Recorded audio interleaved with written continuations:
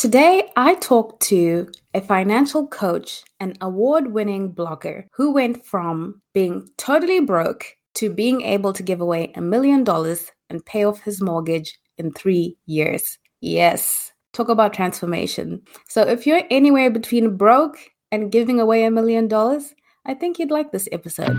So have a listen. Like, it's not because we're so smart. It's not because we did, it's like God is the one who gets the glory on that. Like the mere fact that we were able to give away $1 million, the mere fact that we were able to pay off our house in 3 years, like those remarkable things, it's like they were all attached to something that God did. And we had a part to play. And I'm thankful that we took the steps to do our part, because I don't know what would have happened had we not. But we did our part, but God did his, and his was so much bigger. So, I would say our faith is absolutely critical to any level of success that we've had financially. Welcome to Reinventing Perspectives. Today we have an amazing guest. We have Bob Lotich.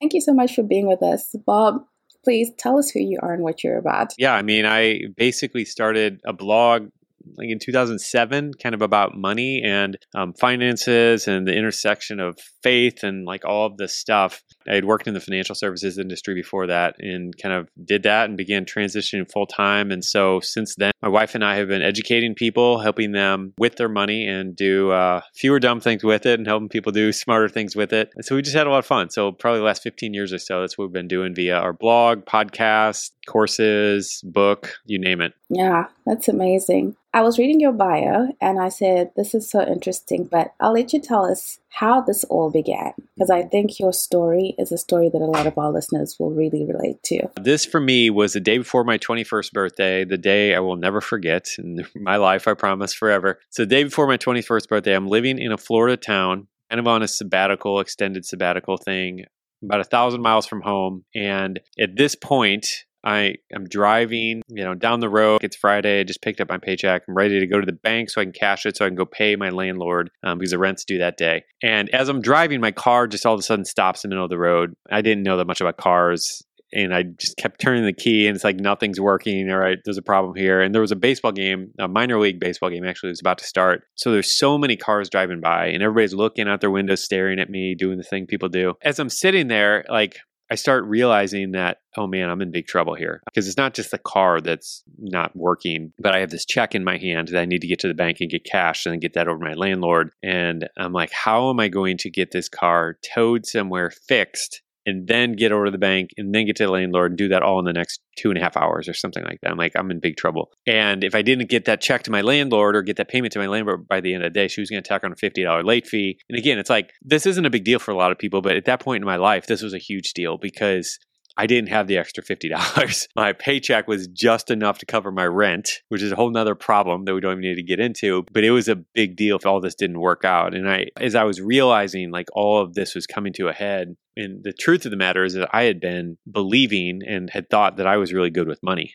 And the truth was I wasn't. And this was what I had to show for it. And so I remember sitting in that car, like as everybody's driving by staring, like grabbing the steering wheel and crying out to God and saying like, I need help. Like if you have a better plan, a better path for how to do this and manage money, like I want to hear it. I need it. I need a new direction to go. So that was kind of when everything kicked off for me. A lot of people have been there and a lot of people have thought they were good with money. Mm-hmm. And I think this is going to be a great conversation. You're going to bring a great perspective to this. How do you go from being that about to be 21-year-old to being someone who clears $400,000 in debt and is able to give away $1 million by the age of 40? Yeah. Like definitely a lot must have happened in between that time. So no, for sure. And so a couple different things. I got to give credit where credit's due. Like God helped us do that.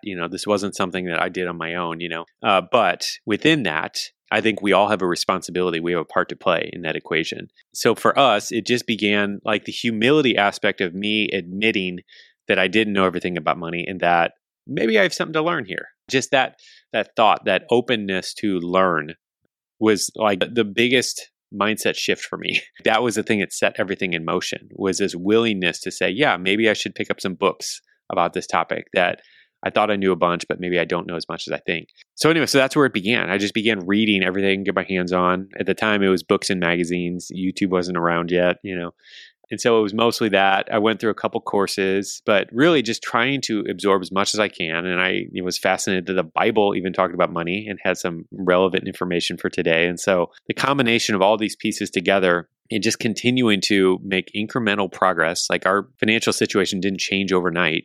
In fact, it was about just a couple years later, my wife and I got married, and I had made plenty of progress in my financial journey, but still had a good amount of debt. She had a ton of debt. So we get married together, and now we got a bigger pile of debt, but we just kept working on it. And it's just, I don't know, it's just amazing that a lot of times it goes faster than you think when you just continue to learn and continue to improve. I think that's very important for people to know because, everybody wants that magic something that's going to just ultimately change everything, and that magic something doesn't exist. Yeah, so true. Yeah. Step by step. Well, Bob, our audience is early entrepreneurs. So, in the area of finances. My entrepreneurial journey was not a path that I recommend. So what I did, I was working at a financial services firm a couple years after we had gotten married, and we had a good amount of debt at that point. I don't know the exact amount. I would say $25,000 or something. We were living in an apartment at that point, and I got a pink slip from my job, my employer, getting laid off, about 6 months heads up notice, which was nice and helpful.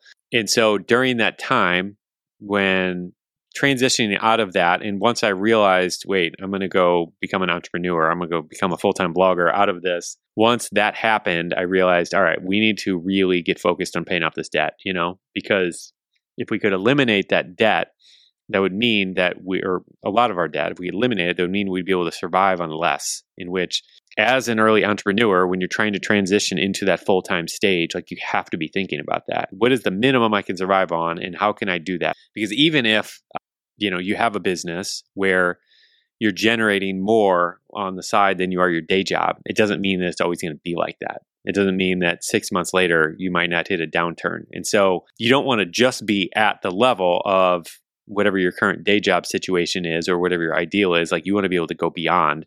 And so anything that you can do to lower your standard of living and just reduce it, and temporarily until you really get the business up and running. But if you can temporarily do that, it just provides a bigger buffer, and it just makes it a little bit of a safer transition to move into that full-time status, which I'm assuming a lot of your listeners are interested in moving in that direction. I don't think a lot of people become entrepreneurs just to always be part-time, and it's fine if you do, but I think a lot of people want that full-time thing. So I think that that's something that I think it just really helped us a lot. And it's something I'm always recommending to people, because I've seen people who have built something up on the side and it's got momentum, and they're like, great, I got momentum, I'm going to go quit my job. And then the momentum stops or goes backwards. And then we got to run back to your boss and say, hey, can I come back? So I think that's really powerful and helpful.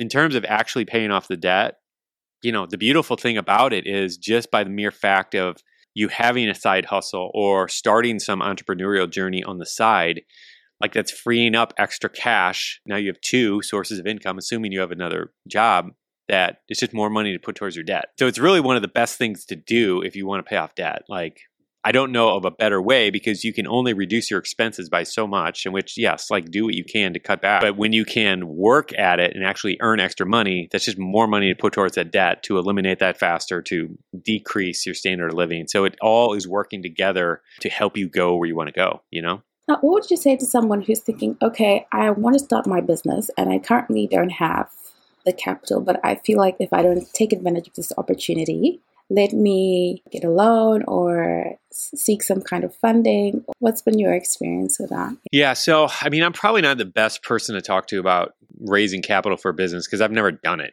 Our entire time we've been debt-free. Like, we started bootstrapped. I never borrowed any money for the business. And I think that's ideal. If you could be in a business like that, that's great. Now, obviously, I know there's certain businesses where it's not really an option. I have a friend who runs an apparel line and has had to, seek investors and stuff like that to raise capital. And so there's certain businesses where that absolutely is necessary. But the thing that I would recommend, that I can recommend, is don't wait around until someone else gives you money to get started. There are plenty of things that any business can do to get started. Okay. So even if I had an apparel line, or I was going to start an apparel line and I was waiting, or I knew I was going to have to raise money in order to get it off the ground, like I would be starting an Instagram and TikTok account. Not TikTok.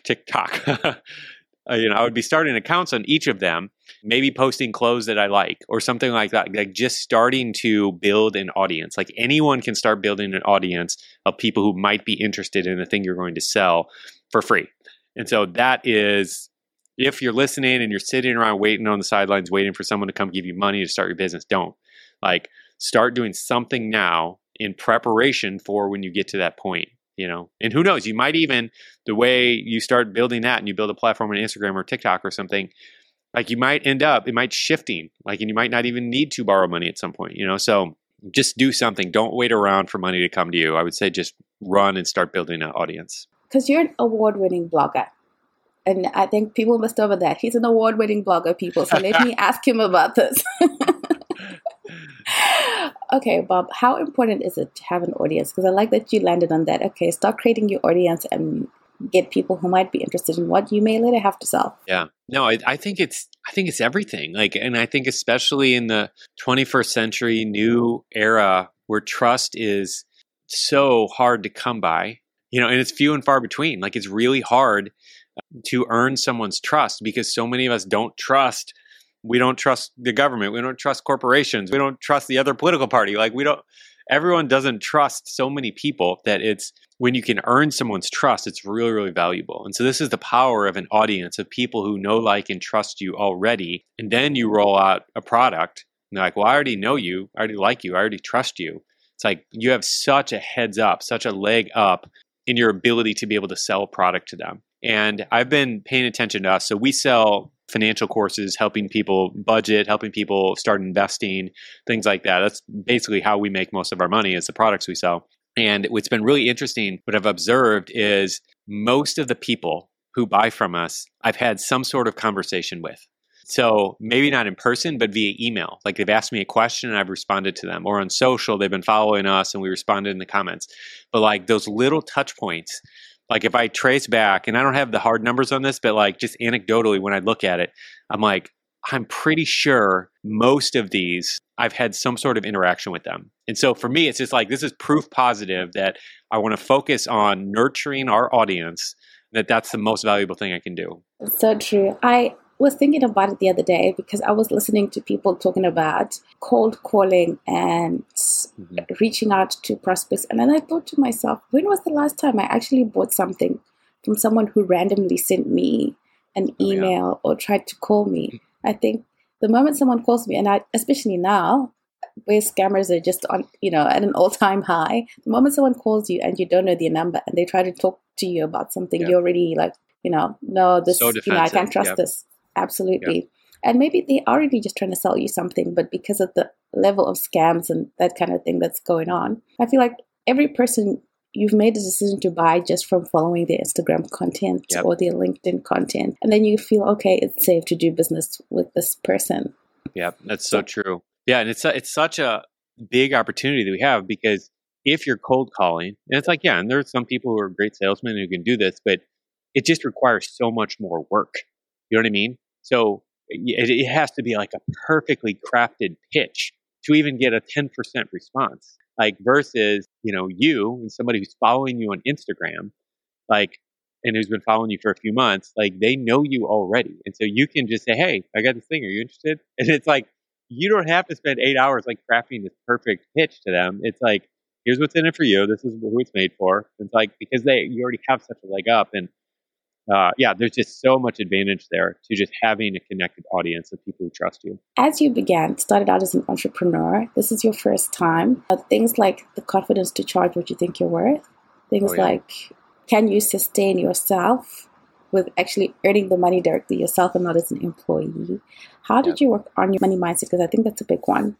Oh, it's huge, huge. Yeah. And I'll tell you a funny story. So when I first got laid off from my corporate job and I became a full-time blogger, what happened was a few months into that, or a few weeks into that, actually, a friend of mine who I'd done some work for, kind of freelancing on the side a little bit, offered me a job.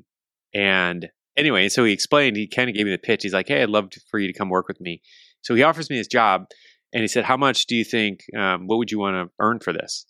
And so I threw out a price that was And I think at the time it was like $25 an hour or something like that. I said, I think $25 an hour. I had just gotten laid off from a job making like $18 an hour or something. So I'm like, this is a huge raise. Like, I'm so excited if I get $25 an hour. And he responded, like, the way he responded, he's like, I can't tell if you're joking or not. Like, he thought that that was too low of a price. And I remember, like, that just taught me something. Like, instantly my mindset shifted of, just because you were in this corporate environment and they said that you are worth this doesn't mean that that's what you are worth. And like, you have to understand that different environments value you and your skill set so drastically different. I just saw this thing on the news the other day. It showed this picture of this violinist, like a world-renowned violinist, playing down in a subway, playing a $2.5 million violin. And it just shows this video of everyone walking by. And they said, like, the day before he was playing at whatever, I don't know, some huge venue, and it was completely sold out. And anyway, it just illustrates the point that what you are worth, like, you have to be careful of how you're determining that, because you can go in this group and only be worth this, but over here, you're worth this, and it can be completely different. And so that's like the first, I think, lesson that I got in all of this. It was super helpful for me to realize that just because this corporate world said I'm only worth whatever, $16 an hour, I'm actually worth way more, the value that I have to add. You know what I mean? And I like that story too, because it really speaks to understanding where you're of the highest value and to whom you're of the highest value. Yep. And not just kind of trying to sell to everyone, because some people, they just won't get it, and you'll waste your own time. I know that you usually work with your wife. Yeah. When I saw this, I said, oh, a lot of people are going to really, really identify with this. So you said, dealing with money as a contentious issue when you have a partner, or you are a partner who spends too much. Yep. How you got past that, or how you worked through that with your partner without trying to kill each other in the process. Yep.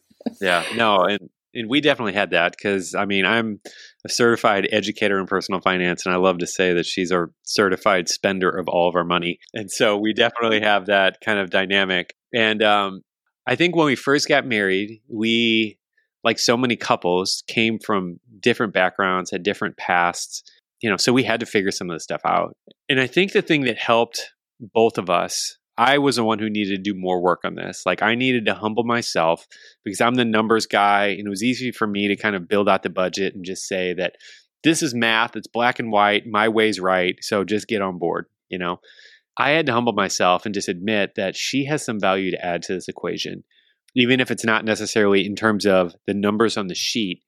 There's a reason that we're together in this marriage, and if I lean into her giftings, which are different than mine. So mine is the numbers side of it, but hers is enjoying life and understanding that money can and should be spent for things to enjoy it sometimes, not always, but in some cases. And since I leaned the other direction, maybe towards saving too much for the future, my wife, Linda, has just brought so much balance to me. And so by me humbling myself in that area and kind of leaning into her a little bit more, adjusting our budget in ways that maybe I felt like were wrong, but to do it for the sake of the marriage and for the sake of leaning into her desires a little bit more, it ultimately, she did the same, and so we reciprocated. And so we just found a sweet balance point by doing that. Do you know what I mean?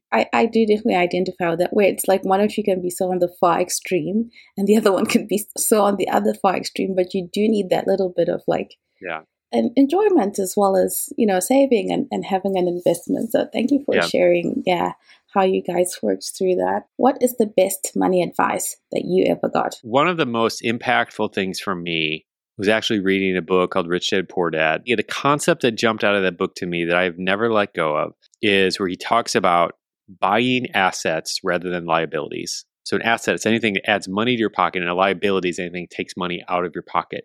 And so what that did for me is it forced me to reevaluate every dollar that I spend. And so when I go buy dinner, okay, so this is money that's taken out of my pocket. So I'm fulfilling a need. We all need food. So I'm not saying don't do that, obviously. But so I buy food. It has no value. It adds no more money to my pocket afterwards. Okay. So if I go buy a shirt or I go buy a notebook or something like that, like, it adds no money to my pocket. Now, on the other hand, if I decide to go buy a piece of real estate, or I decide to go buy a stock, or I invest in whatever, a piece of crypto or something like, and this doesn't fall perfectly in his definition of an asset. But the point is I'm putting money in something that's holding or maintaining value rather than something that's going to diminish and go down in value. And so what I've sought to do ever since I kind of learned that concept is just think about everything I'm buying through that lens. And so it's okay that we buy things that go down in value because we all have to. But to the degree that we can increase the things that don't go down in value or don't go down in value as fast and put money into them, it ultimately just becomes a snowball that builds for us and just really helps us grow our wealth. You know what I mean? Since you talked about cryptocurrency, what do you think about investing in cryptocurrency at this point? I mean, I have a lot of thoughts here, but summing it up, I think the best illustration for it that I've found that's been so helpful is I remember I was in college during the peak of the dot-com boom in the 90s. And I remember like being in college and watching all my roommates run out and they knew nothing about stocks, knew nothing really about business. And they're just running out buying every stock they could in dot-com space. And we're just making money like hand over fist. And whenever you see that, you see all kinds of people just getting rich really, really quickly who have no experience. It's like a bubble is being built, And then I watched the whole bubble, the dot-com bubble burst. And I watched what happened during that. And, how so many of those companies just ended up disappearing because they weren't actually good companies. It was just the hype of the internet that pumped them up. Now, the internet was a real thing that was going to last. Like we all know, we've seen it now. But at the time, no one really knew. It's like we knew there was something here that was super promising. And so that was what caused all this hype with all these dot-com stocks. And anyway, and what we see now, or what we've seen now over the last couple of years, is so similar to the late 90s, I think, thing in the crypto space, where I think a lot of cryptocurrencies that we see now will not be around 5 years from now. But my hunch is that we're going to have a handful that do make it. And fundamentally, the technology, the concept, the idea of cryptocurrency and DeFi and blockchain and all this stuff, I think this is going to be around to stay. And so the question becomes, where in crypto should I put my money that is going to be like the Amazon.com or the eBay that's actually going to last and be around in 20 years? Do you know what I mean? And so that's the question of the day that I think needs to be asked. So I have a lot of confidence in crypto in general, but there's a lot of actual cryptocurrencies that I don't have much confidence in over the long term. Does that make sense? That explains it really well. Because there's been a lot of panic recently about cryptocurrency. And of course, there's a lot of people who strongly believe in cryptocurrency. And then everybody else now just thinks it's a scam. Yeah, but it was exactly the same way with the internet at the beginning. Like everyone, there were so many scams on the internet, and there still are, but we all use it. And it's the same way with the crypto space. Like there's tons of scams in crypto. But there's actually also legitimate stuff that's taking place and really groundbreaking technologies that are emerging out of all of this. So it's really exciting, but it's also, and then also you go back to the internet, like the internet was really awkward and hard to use. And everybody's like, I don't even know what to do with it. Like other than just, it's like an encyclopedia or something. Like there wasn't much clear utility for it. But over the years, as more and more people developed ideas and concepts and they spread, like, we see all this utility the internet has created for us. And it's going to be the same way, I'm convinced, with the crypto space, where as more time is allowed and more smart minds get into the crypto space developing stuff, I think we're going to see all that utility come over the years to come. I think so too. I mean, at some point it was like the internet was for your email. And after you checked your email, there was nothing else to do. I know. Like, what am I going to do with it? So that's a really good point. And I do think that the people who will understand how to use this similarly to the internet that you've just talked about will definitely reap that, being people who are knowledgeable about it in the beginning. Yeah, I mean, a funny thing, I was just on a call with another guy talking about business and internet marketing strategy and stuff like that. And we were talking about in the early days of when internet marketers kind of began selling stuff on the internet, the conversion rates that they were getting, like for their products, like were just through the roof. I mean, he was saying he remembers one guy who said he was getting a 30% conversion rate. 30% of the people that landed on his page were buying. And that's like so insane to think about. But that's what it was, like the opportunity to be at the beginning of the curve. Like there's just unique opportunities that you have. And so I never tell anyone you should buy crypto, but for those who do, there is an opportunity here that, I don't know, that might be missed if you wait 10 years type of thing. Please tell us a little bit about the premise of your book, Simple Money, Rich Life. Sure. I like that. Yeah. Here it is in all of its shining glory. So we wrote this book based off of a John Wesley quote, famous preacher from the 18th century. And he said, I earn as much money as I can. I reduce my expenses as much as I possibly can. And I do that so that I can give as much as I possibly can. And that's been Linda and our motto for a long, long time. And so anyway, so we kind of built a book around this framework where we help our readers basically be more efficient with their spending and really like start spending more money on the things you like and less on the things you don't, and just kind of automating and just simplifying all of that so that you have more money kind of to at the end of the month. And then we also help them in the next section actually earn more, whether you're a freelancer, entrepreneur, whether you're got a job, a normal day job. In all those contexts, we help you earn more from what you're actually doing. And then we go into really our story of learning to love giving, because I hated giving. I used to hate giving, and I felt like it was just terrible, just a waste of my time, a waste of my energy to actually give money away. And now it's one of the favorite things that we do. So the book really just kind of outlines our journey along with the super practical steps of kind of going from, where we started at the beginning of this conversation of me just being completely broken down, having nothing, $7 to my name, to reaching what I think is our most significant financial milestone of being able to give away $1 million at age 40. And so this book is essentially the kind of operating manual that we followed to kind of go down that path. So anybody who is interested in a similar path, I think they'll enjoy this book. Sounds amazing.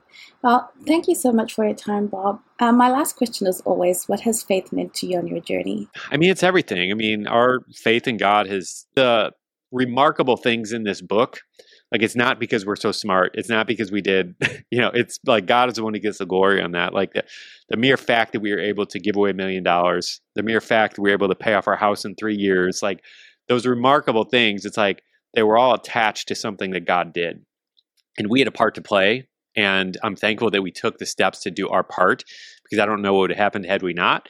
But we did our part, but God did his, and his was so much bigger. So, I mean, I would say that our faith is absolutely critical to any level of success that we've had financially. Oh, wonderful. Thank you so much, Bob. And to our audience, please go to the 3-Day Money Challenge. Bob, could you tell us a little bit about what they're going to find there? Yeah. So the 3-Day Money Challenge, 3daymoneychallenge.com, I think is the website.